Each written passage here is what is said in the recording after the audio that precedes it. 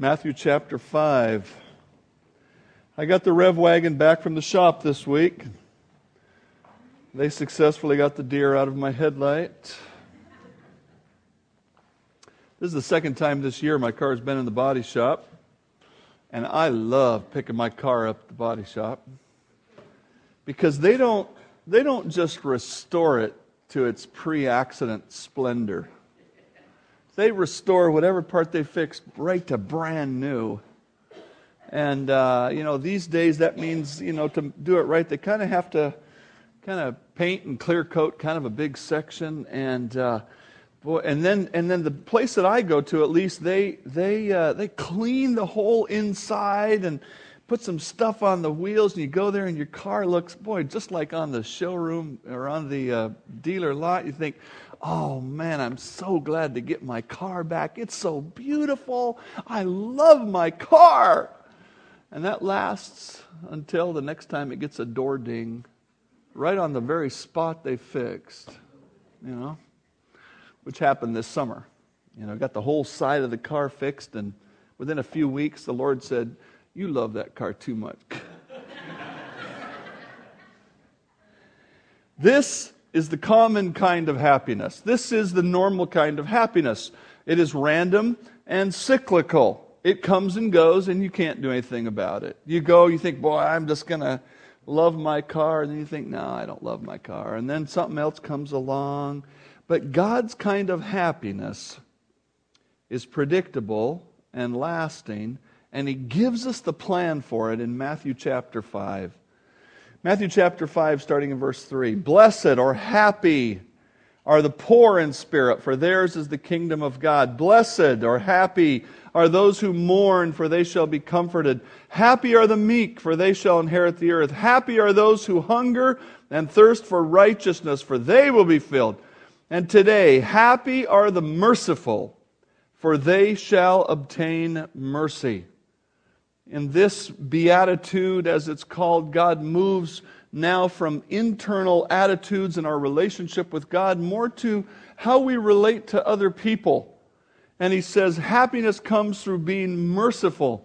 What's the definition of mercy? Well, this is kind of a definition I've always had on the tip of my tongue. It's God withholding of what sinners deserve, and it was always coupled with this definition of grace, which is God giving what is undeserved.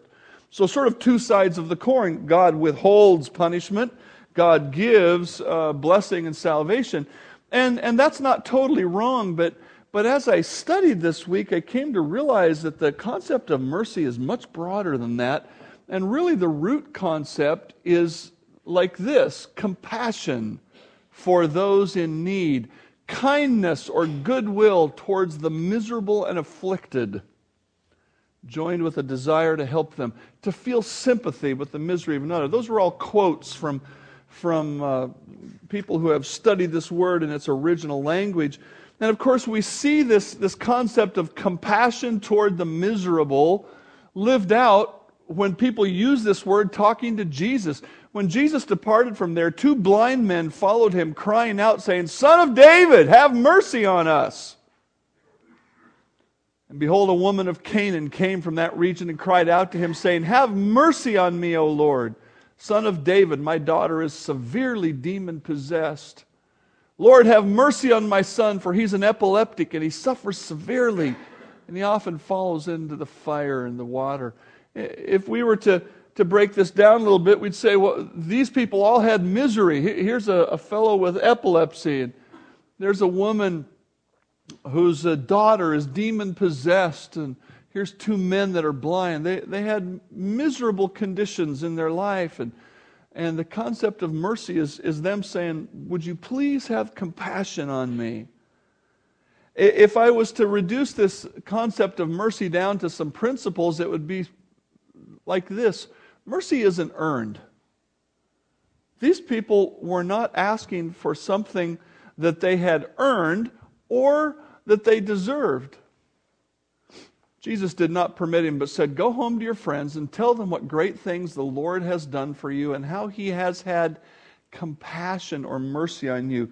This is one of the people that Jesus healed. You know, as Jesus walked along through his ministry on earth, people like those blind men or others would say, "Please have mercy on me." And he'd go, "Okay." They didn't earn that. They didn't give him a big offering. They didn't do some service for him.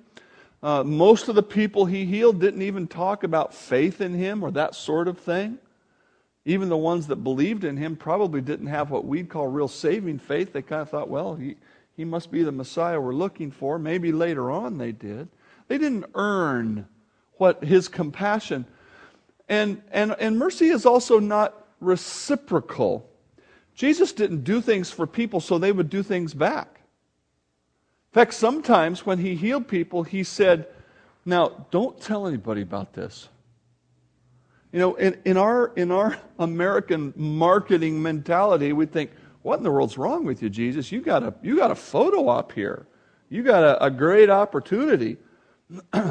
Look at verse 46 of Matthew 5. "For if you love those who love you, what reward do you have? Don't even the tax collectors do the same?" He's using the word tax collector here as kind of a coded way to refer to unbelievers who are not well liked. In other words, they're what we would call bad people. You know, we shouldn't, but that's what we would call them. And he says, you know what, if you go around being merciful to people or loving people who love you in return, he said, that's just what the wicked people do. There's nothing special about that. And so clearly, the mercy of God isn't reciprocal. Well, I'll do for you if you do for me. I can see you're in need, but you know, someday I'm going to call this favor in. That's not mercy. And this sounds a little bit mushy, but mercy does well up in the heart of the merciful. Jesus walked along and we would hear things like this.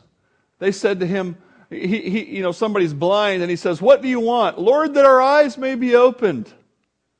So Jesus was merciful. He had compassion on their misery and he touched their eyes and immediately their eyes received sight. These people he's walking along, "Have mercy on us." He looks down and said, "Boy, you're in trouble." And there's something in his heart that was compassionate, that acted on their situation. You know, the word here for compassion is actually a word that means the innards, your innards. Okay? I won't use the technical terms because I know some of you are a little queasy. But, you know, the Greek folks who created the language that the Bible was written in, they knew that when certain things happen in life, you feel it in here. You know, that happens. We talk about having butterflies in the stomach. We get tense down in here. Oh, and something is bothering us, or you know, something can be really, really terrible to look at, and you feel all of a sudden a little bit sick. And so they thought the deepest emotions of human life originated down in there. And so it literally says bowels. Jesus had bowels for him. But you know what it's really trying to tell us through the language is there's a gut reaction. There's a gut reaction. When we see people in need, there should be, the compassion should well up. There should be a gut reaction that says, oh, there's a need. Can I do something about it? How did God demonstrate His mercy? Well, the first demonstration of mercy, of course, was Adam and Eve. And what was their misery that He had compassion on? Class? What? Their sin. Their sin, and what was the real misery coming? Death. Spiritual death and physical death. And He had told them, now don't do this, and they rebelled and they did it. And then the point of today's sermon is, how did He then look at them? Did He look at them and go, you stupid humans? Man. No, He didn't, did He? Would he have been justified in striking them dead? Absolutely. Right on the spot, right that moment.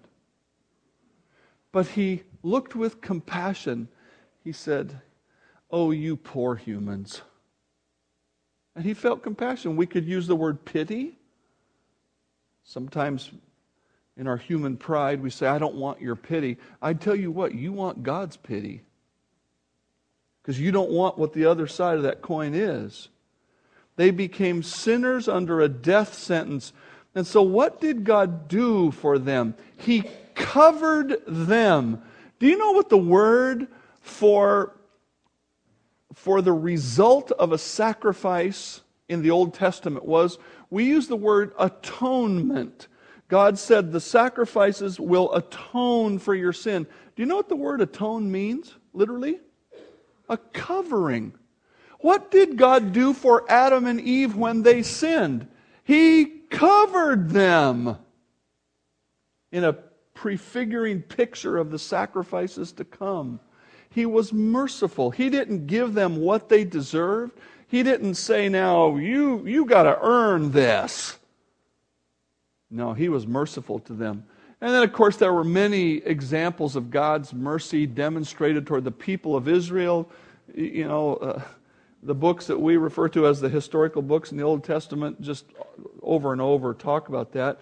But it really comes down to this. Jesus embodied mercy in His whole life and death on the cross. And He embodied mercy, first of all, to the people He healed. Those people didn't deserve that. He didn't owe that to them. And unless you have misunderstood, the prime reason He healed was to demonstrate His person, that He was a divine human person, the Messiah. And so He was demonstrating who He was, and in the process of that, He had compassion on them. As an example of people not being healed, but that He had compassion on, the woman caught in adultery. Now that whole situation, appears to us to have been kind of a put-up deal by the Pharisees who hated Jesus. But here's a bunch of men. They bring this woman and they say, "We caught her in the very act of adultery. Now what are you going to do?" And of course, the Old Testament law said she's supposed to be stoned. One would have to ask, how did they know that was going to be happening? There are a lot of questions to go with it. But Jesus looked at her and looked at them and said, "You who are without sin, cast the first stone." He was starting to teach us about mercy in the sense of saying, "You know what, guys? You're over here all high and mighty. I've never committed adultery." And He says, "If you're sinless, then you can go ahead and stone her." He was trying to help them learn what compassion is about. Now, of course, Christ's compassion didn't come from that kind of thing. It came because He possesses mercy within His character. And He looked at the woman, and instead of thinking, "You stupid woman," He thought, "You poor soul." And He had compassion on her. What about Peter? Wasn't Jesus merciful to Peter? One of the gospel accounts, when he's sitting there saying, "I do not know the man, I do not know the man," and the third time he says it, it says that Jesus looked at him across the room. Can you imagine that moment? Man. Did Jesus say, "That's it, buddy"? No. And even more than Peter, think about Judas. Right before Judas goes out of the upper room to betray Christ, Jesus has this interchange with him.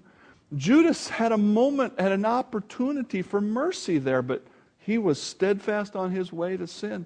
But with Peter, after the resurrection, Jesus meets him on the seashore and He says, "Peter, come on, buddy." And Peter got right with the Lord, and Peter went on to be the founder of the body of Christ. I mean, unbelievable. And then, of course, us. Jesus has embodied mercy to us.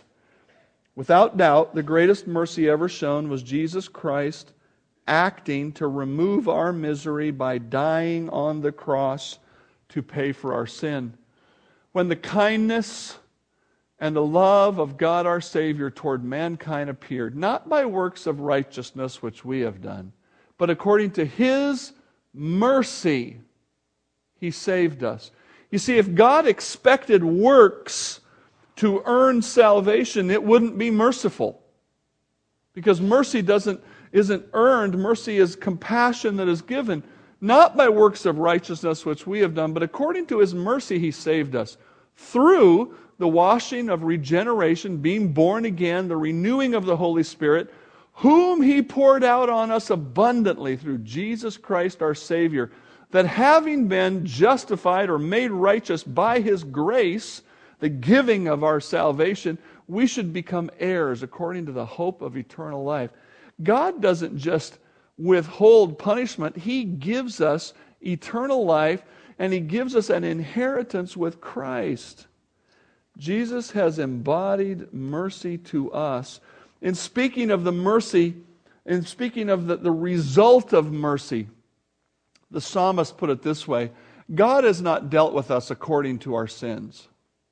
You know, the people who want to work for their salvation and want to somehow stand before God and say, okay, look at my life, I'm ready to be here, really haven't thought this thing through. Because if God deals with you according to your sin, you're going to be in a rough way. The psalmist said, I am so glad God has not dealt with us according to our sin, nor punished us according to our iniquities. For as the heavens are high above the earth, so great is His mercy toward those who fear Him. As far as the east is from the west, so far has He removed our transgressions from us. The mercy of God leads Him to forgive our sin because of the death of Christ and our willingness to believe in that. God does not act based on what we deserve. But there is an important phrase here. His mercy is great toward those who fear Him. And so I would ask the question today, what does it mean to fear God? Well, I think it means to obey. This is His commandment, that we should believe on the name of His Son, Jesus Christ, and love one another as He gave us commandment. Our refusal to believe in Christ as Savior means we do not fear God. It means we are willing to go to heaven and say, yeah, I know what you said, but I just think I'm going to go a different direction. That is not fearing God. Fearing God is doing what He said. Jesus said, if you are my friends, you will obey me. And so it means to believe in Him. God has seen our sinful misery and provided a solution, forgiveness because of the payment of Christ. Have you received the mercy of God? Have you received that forgiveness that He wants to extend? When you receive the merciful forgiveness, that merciful forgiveness then becomes the motivation of mercy. That merciful forgiveness becomes the motivation of mercy. Turn with me to 1 Timothy, please. 1 Timothy chapter 1. The Apostle Paul clearly perceived his own sinfulness. And we read about that here in 1 Timothy 1, starting in verse 12. And I thank Christ Jesus our Lord, who has enabled me, because He counted me faithful, putting me into the ministry, although I was formerly a blasphemer. Blaspheme means to speak bad about God. A persecutor, persecuted the body of Christ. And an insolent man, or an arrogant, proud man. But I obtained mercy, because I did it ignorantly in unbelief. And the grace of our Lord was exceedingly abundant with faith and love which are in Christ Jesus.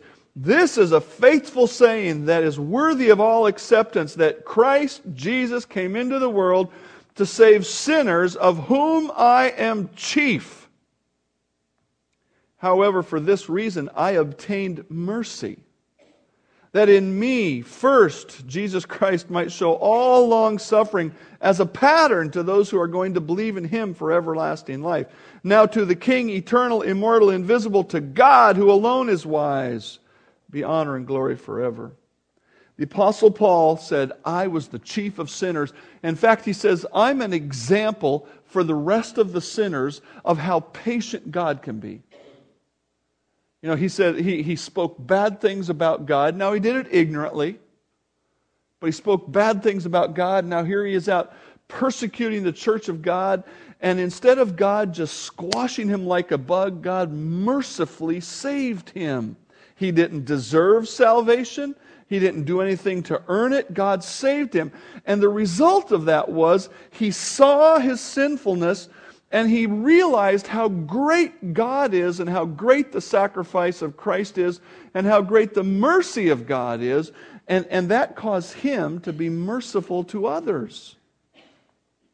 As a believer in Christ, you should be able to see much more clearly how sinful you were before God saved you, and how much you have tread on that salvation by sinning as a believer. Now, I don't say this to make you feel bad alone. I say it to challenge you to feel bad and then feel thankful. We should be able to look back and go, man, I was foolish. I thought this, and I thought that, and I did this, and I did that. I didn't know what was going on. And yet, God saved me. And maybe some of you, like me, were saved at a young age. I didn't have enough years yet to be a wicked sinner before I got saved. But I made up for it a little bit during my Christian life. And I can look back now and say, God was merciful to me. God kept me from some things, and He stopped some things, and He prevented some things. And I can look back and say, boy, when people come in my office and are looking for help, I don't have trouble seeing some compassion over there because I know that I am a sinner too. Jerry Sandusky used to be one of the coaches at Penn State who sexually abused all those boys. At his hearing, he said this, in my heart, I didn't do any of these alleged disgusting acts. Even though there were multiple witnesses and much testimony, in my heart, I didn't do that. You know what that is? That is him not seeing his own sinfulness.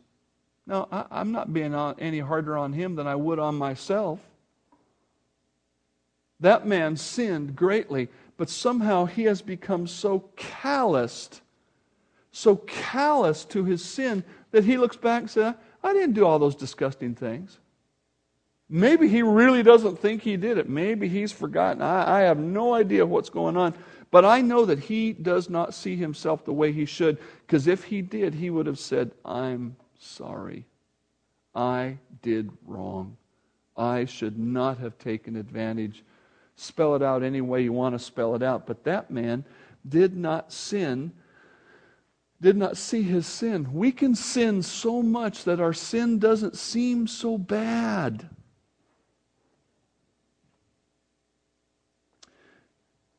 You know, that's why you should confess the first sin that happens. Because you don't know where that's leading. The longer you live in sin, the more that God uses the word to have your conscience seared. And you can get to a point where you look at your life and you go, I'm not a bad person. Yeah, I'm pretty good. What are you talking about? And so you look at other people and you think, what's your problem?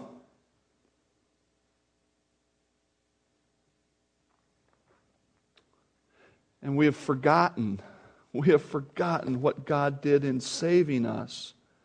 The Apostle Paul never got to that point. He said, I am the chief of sinners. You know, we can sin so much that our sin doesn't seem so bad, or we can begin to think that we're entitled to God's forgiveness. As though, well, yeah, I sinned, but hey, God has to forgive me.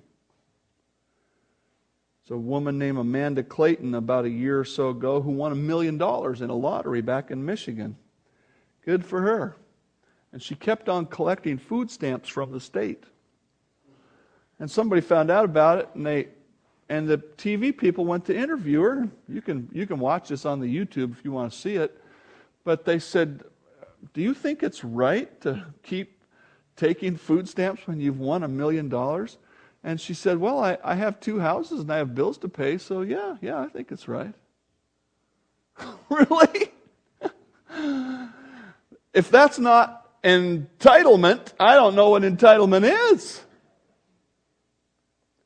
Christians can get that way too. "Oh, yeah, I know that's wrong. It's okay. God's going to forgive me."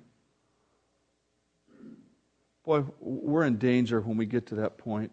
We need to see our sin the way God sees it, and the result should be something like Paul's attitude here. I know I'm a sinner. I know I don't have it all together. And out from that should come the expression of mercy. The expression of mercy. And first of all, that we should have compassion toward those in physical misery. Jesus had compassion toward those, and we should too. And it should come out of Scripture like this. You shall love the Lord your God with all your heart, with all your soul, with all your strength, with all your mind, and your neighbor as yourself. And all you'd have to do is ask yourself, when you are in physical misery, what do you want other people to do? Okay? You want them to help you, you want them whatever. I know there's a few people who want to be left alone, but ultimately they only want to be left alone by some people, and they want to be helped by other people. When you're in physical misery, you want some relief of some kind, somehow. God says, love your neighbor as yourself. If you see some physical misery and you can help relieve it, you ought to do that. The Apostle John takes this one step farther. Whoever has this world's goods, the stuff of life, and sees his brother in need and shuts up his heart from him. You understand that? That John is saying there's an active sense in which the compassion wells up, and then we stop it. We actively say, no, I'm not going to do anything. How does the love of God abide in him? That's a pretty challenging thought. We're going to come back to that in a minute. God has a number of instructions for us as a body of Christ, and I understand there's more than just this one instruction when it comes to showing mercy to people in physical concern. There's some other things that ought to be taken into account. And yet, we need to be merciful to those in physical need. When Sue and I first entered the ministry, we were the recipients of all kinds of physical kindness and in supporting us, my own parents helping us. And my dad used to say his wallet was so fat that it would explode if he didn't get rid of some of his cash. And I know that was not true. My mom's wallet maybe, but not his.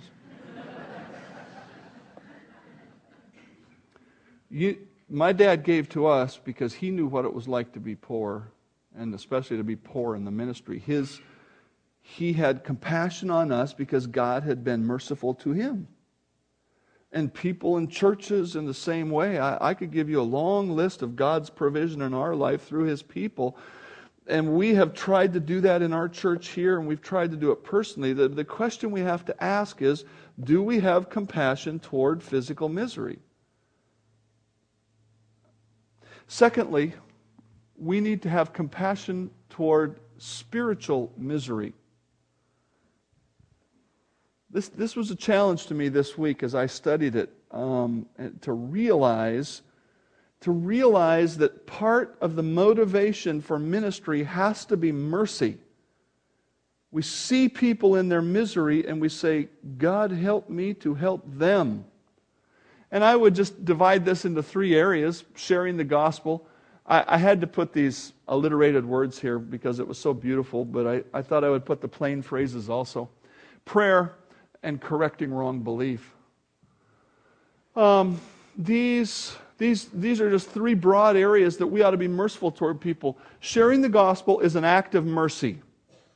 I don't know if you've ever thought of it that way. But if somebody is in the misery of being an unbeliever, it is merciful to share the gospel with them. Now, they may not want to hear it, but it is still merciful to share it with them. And I'm not trying to create a bunch of commando Christians that beat people over the head. More so just to say, you know what, the greatest act of mercy you could do is to help somebody come to know the Lord. What a great thing. To pray for people is an act of mercy. To correct people is an act of mercy. Listen to this from Jude. Keep yourselves in the love of God, looking for the mercy of our Lord Jesus Christ unto eternal life. And on some have compassion, that's our word mercy, making a distinction, but others save with fear, pulling them out of the fire, hating even the garment defiled by the flesh. One of the challenges for us as we grow in the Lord is that we do want to stay separate from sin. And it's not too hard to slip over into an attitude of looking at people in the world and hating the garment defiled by the flesh. We think, oh, look at those sinners, what they're doing. Stupid sinners. And we slip over into this holier-than-thou attitude. I think it happens by accident sometime. The garment defiled by the flesh, I think you could just define that as the lifestyle of an unbeliever. We face this challenge in deciding whether or not we'll have an event on October 31st. We don't want to have anything to do with Halloween. We don't. That is the garment defiled by the flesh. And yet we have to look past that and say, God, help us to love those people who need you. There may be times when there are people around who have sinful habits that we have escaped, and it was hard work, and the Lord delivered us from those things, and we think, boy, I don't want to be around that. And sometimes we even get to thinking, well, I got out, why can't you get out? We may be repulsed by some sins because we've never been tempted in that way. But I can guarantee you when those attitudes start to creep up, then we've forgotten this little principle from Scripture. What makes you different from someone else? And what do you have that you did not receive or was not given to you? Now, if you did receive it as a gift, why do you boast as though you did not receive it as a gift? In other words, everything in our spiritual life is a gift from God. And when we start to slip into an attitude of thinking we have become something or know something and forget that all that stuff, spiritual stuff, was given to us by God, we slip out of mercy and into condemnation. We have to be moved with compassion to act in mercy toward those who do not know the Lord yet. One of the authors that I read this week said this: as tragic as it is to show no mercy toward those in physical distress, how much more terrible is it to have the riches of the kingdom and not to share it with others who are less fortunate? It is cold cruelty of the worst sort. It would be better to pass by a suffocating man with a tank of oxygen than to pass by a lost person with the keys to the kingdom. Wow. We need to be merciful toward those in spiritual misery. Number 3, we need to be compassionate or merciful toward relational misery. Relational misery. Do you remember this verse? Peter came to Jesus and said, Lord, how often shall my brother sin against me and I forgive him? Up to 7 times? I bet Peter thought he was really puffing it up. 7 times, Lord? In his day, that would have been really something. Now, I've read this in particular because the parable that comes after it, we don't often connect to forgiveness. Then Jesus said, I do not say to you up to 7 times, but 70 times 7. Therefore. So this parable, this illustration that's coming is going to teach us about forgiveness, about being merciful in relationships. Therefore, the kingdom of heaven is like a certain king who wanted to settle accounts with his servants. And when he had begun to settle accounts, one was brought to him who owed him 10,000 talents. One author that I read said this would equal $20 million in today's money. But as he was not able to pay, his master commanded that he should be sold, and his wife and children be sold, and all that he had, so that payment will be made. Probably not going to equal up to 20 million bucks, but it sure will make you feel good. The servant therefore fell down before him, saying, Master, have patience with me, and I will pay you all. Then the master of that servant was moved with compassion. Maybe he remembered his own poor days. Maybe he remembered his own mistakes. He was moved with compassion, and he released him, and he forgave the whole debt. But that servant went out and found one of his fellow servants who owed him 100 denarii. That'd be 100 days' wages. And he laid hands on him and took him by the throat, saying, Pay me what you owe me! So his fellow servant fell down at his feet and begged him, saying, Have patience with me, and I will pay you all. Sound familiar? And he would not, but he went and threw him into prison till he should pay the debt. So when his fellow servants saw what had been done, they were very grieved. And they came and told their master all that had been done. Then the master said, then his master, after he called him, said, You wicked servant, I forgave you all that debt because you begged me. Should you not also have had compassion on your fellow servant, just as I had pity on you? The basis of our mercy toward others is God's mercy toward us. How many times shall we forgive? 70 times 7, Jesus said. Mercy should be characterized by charity, by evangelism, by forgiveness. What does mercy say about us? What is the testimony of mercy? From 1 John 3, we see this. We know that we have passed from death to life because we love the brethren. We know that our life has changed from being an unbeliever to being a believer because we love the brethren. He who does not love his brother abides in death. Whoever hates his brother is a murderer, and you know that no murderer has eternal life abiding in him. By this we know love, because he laid down his life for us, and we ought to lay down our lives for the brethren. But whoever has this world's good and sees his brother in need and shuts up his heart from him, how does the love of God abide in him? The testimony of mercy is this. The mercy is an expression of genuine transformation. If you don't possess it, you are not a child of God. Now, that's a pretty bold statement for me to make. And I realize I can't judge your heart. One of the authors that I read made a great distinction, and I would certainly make this distinction too. There's a difference between working at mercy and struggling with it and having no heart for it whatsoever. If you have no heart for it whatsoever, then something hasn't changed in your heart, and you well may not be a child of God. One author put it this way: if we refuse to be merciful, there's only one reason. We have never understood the mercy of God. The familiar passage from James adds to it like this. If a brother or sister is naked or destitute of daily food, and one of you says, Depart in peace, be warmed and filled, but you do not give them the things which are needed for the body, what does it profit? Thus also faith by itself, if it does not have works, is dead. Now God is not teaching us that we're going to earn our salvation, but He's saying if you have real faith, it really changes your life, and there will be an observable impact in the way you act toward other people.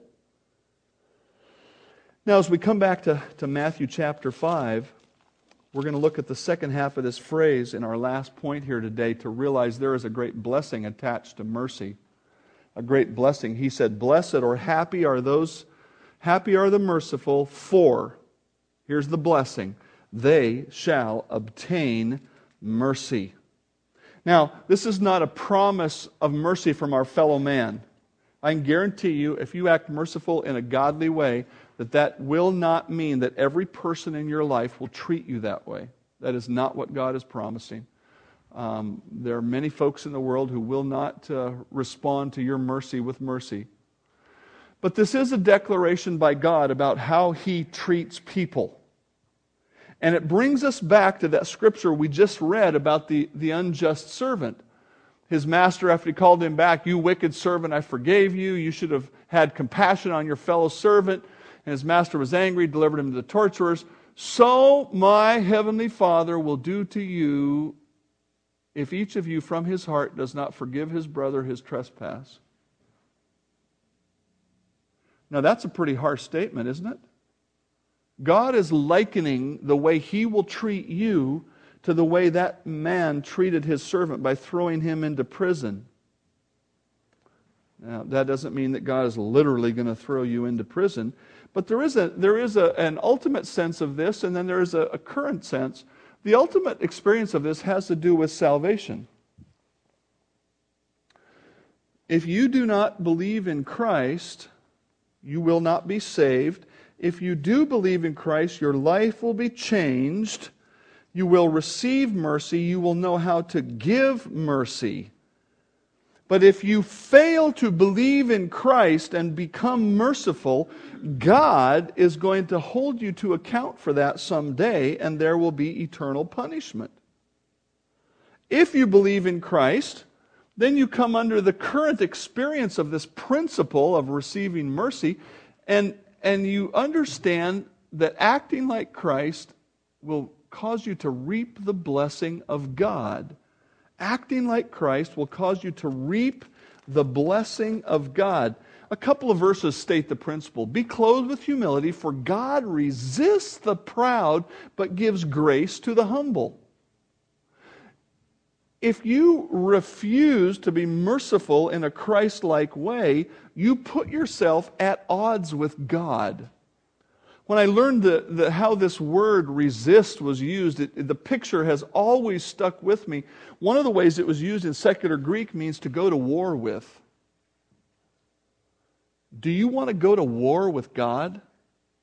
More significantly, do you want God to go to war with you? Pride is the particular issue here, but pride also wells up to any act of disobedience. And if you say, "I am not going to be merciful," then you are putting yourself in a position where God says, "Let's see." Because God wants you to be merciful, and so He's going to work toward you becoming merciful. I think the principle in Matthew 5 is similar to this principle. "Give and it will be given. Good measure, pressed down, shaken together, running over, be put into your bosom, for with the same measure you use, it will be measured back." And this is talking about God. God says, if you will honor me with the stuff of your life, I will take care of you. And the same is true of mercy. If you will be merciful to others as a believer in Christ, God says, I am going to take care of you. I am going to cause you to know mercy, to experience mercy. I heard the greatest story on the radio this week. A guy named John Curley. Have any of you listened to Cairo? He used to be on the TV, now he's on the radio. He said when he lived in Washington, D.C. years ago, he had a friend who used to collect up food. This friend, it was his own business, his own ministry, whatever. He didn't use the word ministry, his own charity. And he would go to a high-rise building that had 10 apartments on a floor, and I don't know how many floors, and he would give a Thanksgiving dinner to everybody in that building.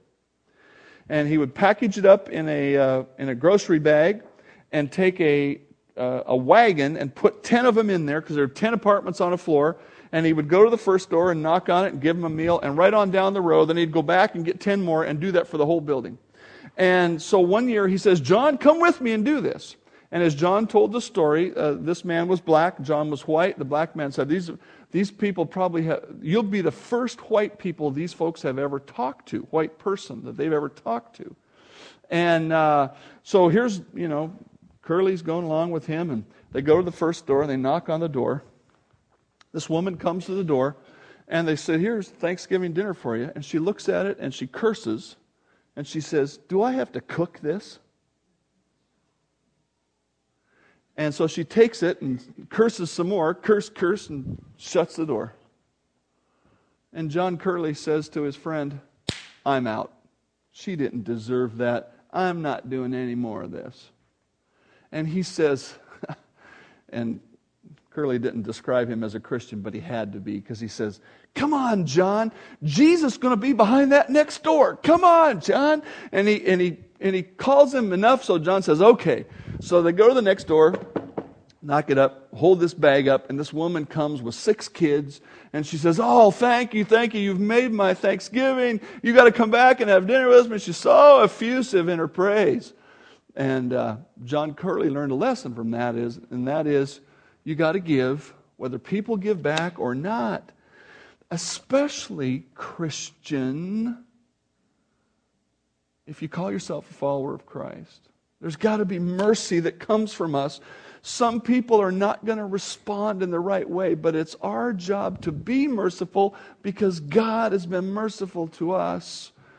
And whether or not they respond well to us, God will.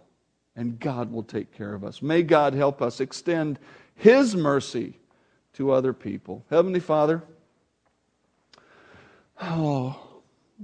it's so easy for us to slip into some wrong attitudes about who we are and who other people are. Help us to be merciful with physical needs, with spiritual needs, with relationship needs. Help us to trust You. Help us to act in mercy, trusting You for the results. And as we do, Father, make Yourself known, make Yourself true, show Yourself true.